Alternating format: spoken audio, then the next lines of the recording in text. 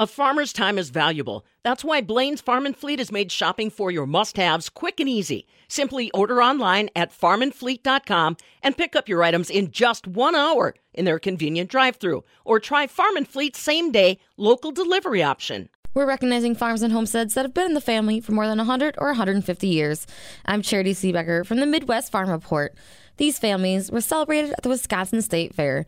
One farm that was recognized was that of Claire Retzloff. This Winnebago County farm's history dates back to the 50s.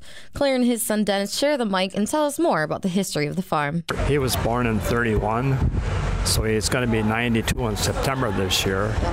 So in 31, he got married at a relatively young age, so probably around 1950, I'm thinking, is about when he started farming. His dad had the farm before he did, and after the marriage is when he took over the farm. Then his dad went into Speed Queen, worked in a factory, but his wife and him were on the farm since the early 1950s. So I guess up until about 4 years ago, when he was 87, is about when he started getting away from the cash cropping. It was a dairy farm to begin with when he started. Relatively small herd at the time, at 20 cows, maybe at the maximum. He had an old milk house where the milk cans were kept in the water for cooling. And I can remember a well pump in a cement milk house at the time that would keep the cool water where the milk was stored until they picked it up with a milk truck. So that's kind of how the farm started, with the old type of baling, where they had forks that would drop down off of the top of the barn and spear about 16 bales at a time, and then lift them up and roll them across the top of the barn for dropping them in certain parts of the barn. So kind of everything kind of went up from there. He put in a different milk house next to the barn. He took away the area where the wagons would roll into the end of the barn for unloading wagons, and made that a milking area and calf pens.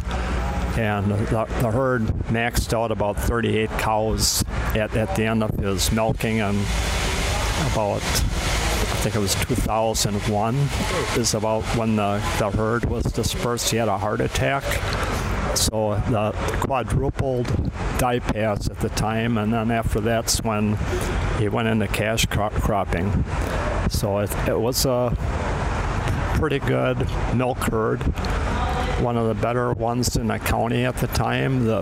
His herd was dispersed to a Carnegie farm that had the first robots in the state, and he was able to kind of keep tabs on his cow herd at that time yet for a while, and went into cash cropping more. But that's kind of where the farm is now.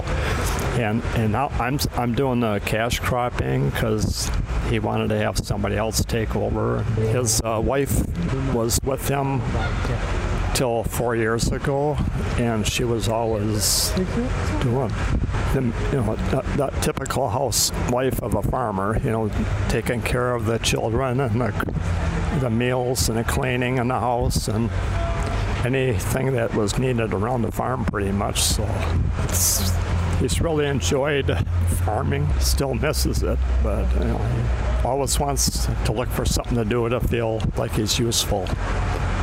And right now he's in an assisted living home and still wants to get out and mow the lawn at least, but it's kind of limited to what we can do at 90. Can you tell me about what was the first year's farming like for you? Man, that goes back quite a few years. I was pretty young and pretty much unaware of everything what was going on. How it has grown and developed has been quite interesting.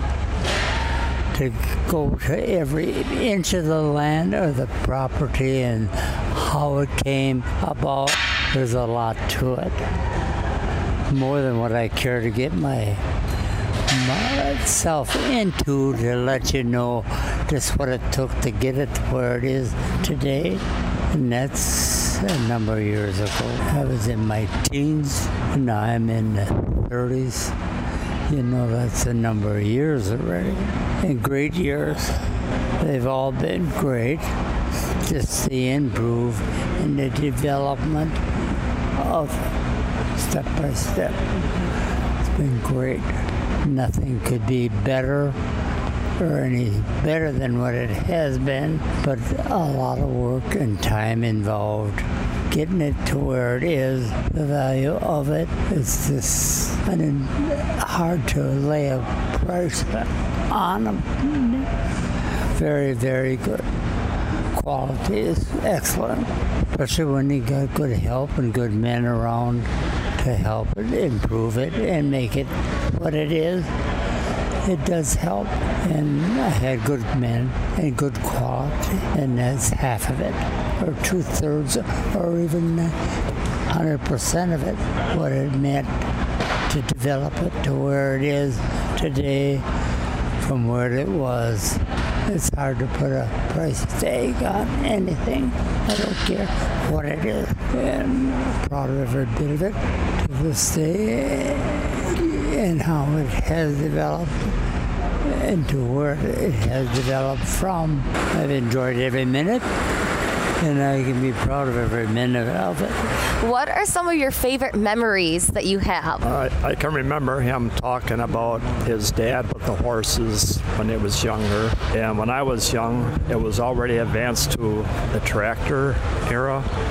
And at that time, they did have threshing machines. And they would thresh the oats off the field in no bundles, and then go back, pick up the bundles.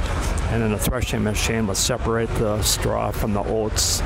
And that was kind of an earlier stage of when I was young on a farm that I can remember yet, when everything kind of blossomed into where we are now with the bigger horsepower tractors and the silo fillers, and now it's actually in silo, the bags and even mounds for hay for the bigger farms that they have. But those were some of the early hard-working days on the farm when everything wasn't so automated and easy like it is now. It's still a lot of work, but it's a lot different type of work. Is there anything else that you guys would like to share about your farm? That's hard to do. There's no limit to things that you'd like to add, but it's togetherness that brought it to what it was from what it is, and made the name for it by what we've done. Not a lot, but little things that mean something.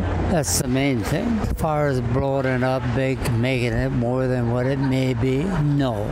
It is a quality, small family farm that has done the job and done it well, and there's a lot to be proud of. Claire Retzloff and his son Dennis share the story of their family farm in Winnebago County. You can listen to more of these sesquicentennial and century farm stories at MidwestFarmReport.com. These stories are brought to you courtesy of Compeer Financial. From the Midwest Farm Report, I'm Charity Seebecker.